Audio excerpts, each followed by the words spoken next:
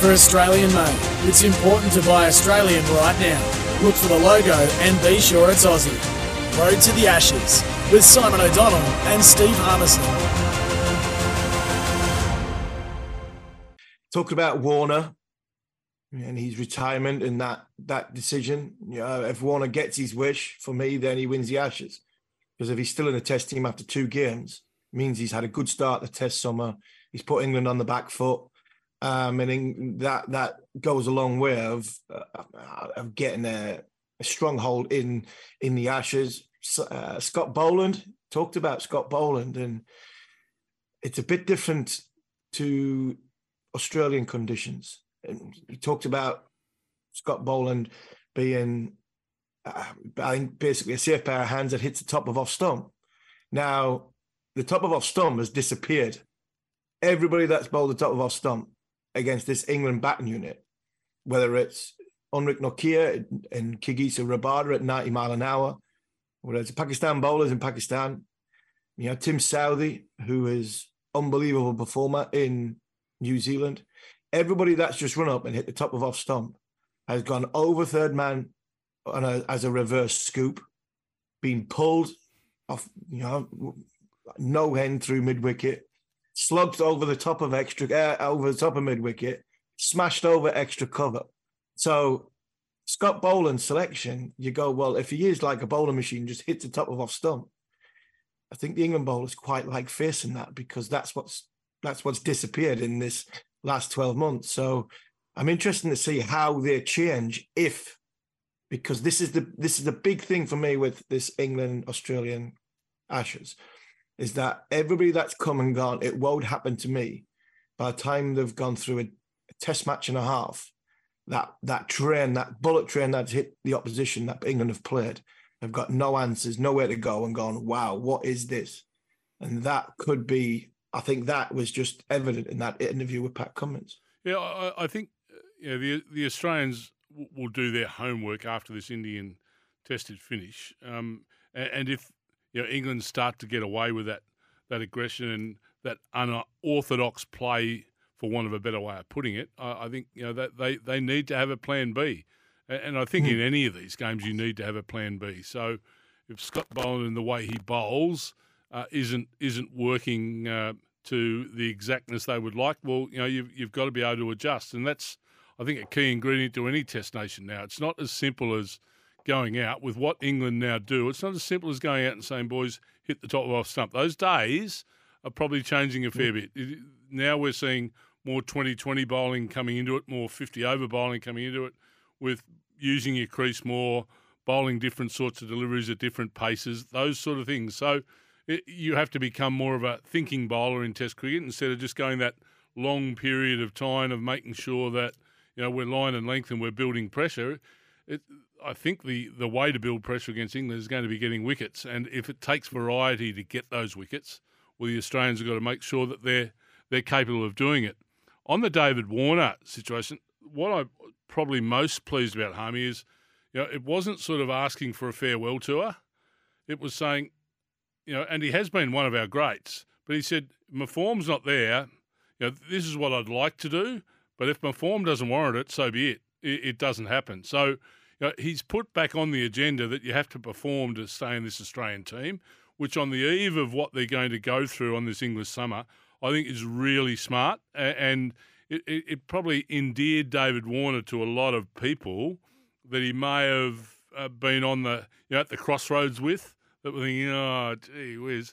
I think they'll probably say, oh, I'll give him another chance, because it wasn't something you probably expect so much from David Warner. And he came out and basically said, hey, want to play, give it my best shot, but if I'm not doing what we need to do to win and hold my spot as an individual batsman, no favours for me.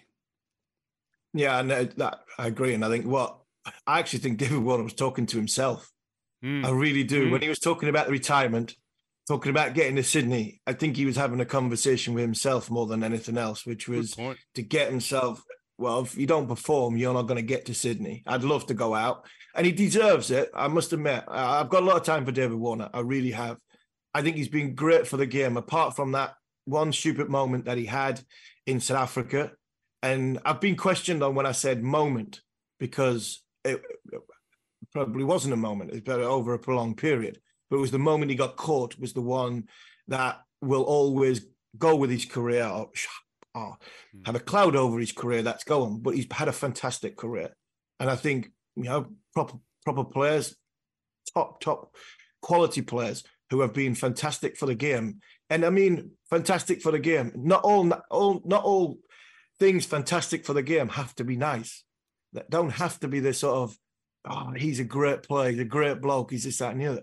Yeah, little Jack Russells, little terriers can be great for the game, because when you go into a ground or you go into a series, the person you want to love to hate, they're good for the game because they're characters in the game. And Davy Warner's definitely one of them.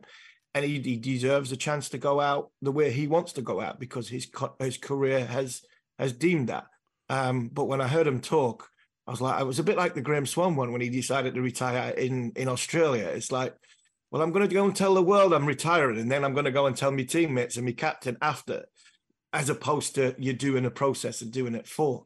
I was just wondering if Davy Warner was trying to get himself G'd up to go, right, I've made this big statement now. I'm going out in 8 months' time, when I've got to perform to get to 8 months' time. And I think largely down to his performance would be runs in the World Test Championship and runs in the first test. And like I said before, if he gets to Sydney, I think he goes a long way winning the Ashes for Australia, because it means he's performed early in an Ashes series as an opening batter.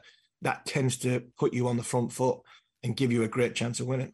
At the World Test Championship, it gets underway at the Oval, less than 24 hours. There is a reserve day. They're making sure they're giving this match every chance to get a result. Who wins and why, Harmy? I think, I'm going to be biased and go with the Australians. The toss is all important. I think it'll be a normal, from what I'm seeing on the news footage that's coming around the world at the minute, I'm seeing that it's going to be a normal oval wicket that's going to have a bit of pace and a bit of bounce in it as the game goes on, with a bit of seam early doors. And I think if Australia can get on the right side of that toss and get off to a positive start, I think they're going to be bloody hard to knock off. What are your thoughts? Yeah, I think it's going to be, I think Australia win. I think Australia could win comfortably, for the simple fact, India, the preparation's been good. They've been here a while. But a lot of their players, off the back of a long, hard IPL, moving ball conditions, because even though the sun's out, and we've seen it in London at Lord's the other day, that it does get, warmish, not the sort of high temperatures that Australia and India are used to. But when it's warm here, the ball moves. And when the ball moves, I think the bowling stocks that Australia have got, just getting themselves ready to go for the world, for the Ashes, I think they'll be right at it. So for me, I think if Australia turn up and play to their potential, then I think Australia will beat India inside 5 days. I don't think we've got a reserve day. I think the scoring at the Oval is quick scoring ground. The pitch will be decent, but both bowling attacks have got wickets in them. So for me, I just think Australia's bowling attack is a little bit better than India's. Good work, my friend. Top score of 49. You deserved every run you got there, because you've just gone for the Aussies. Love it, love it, love it.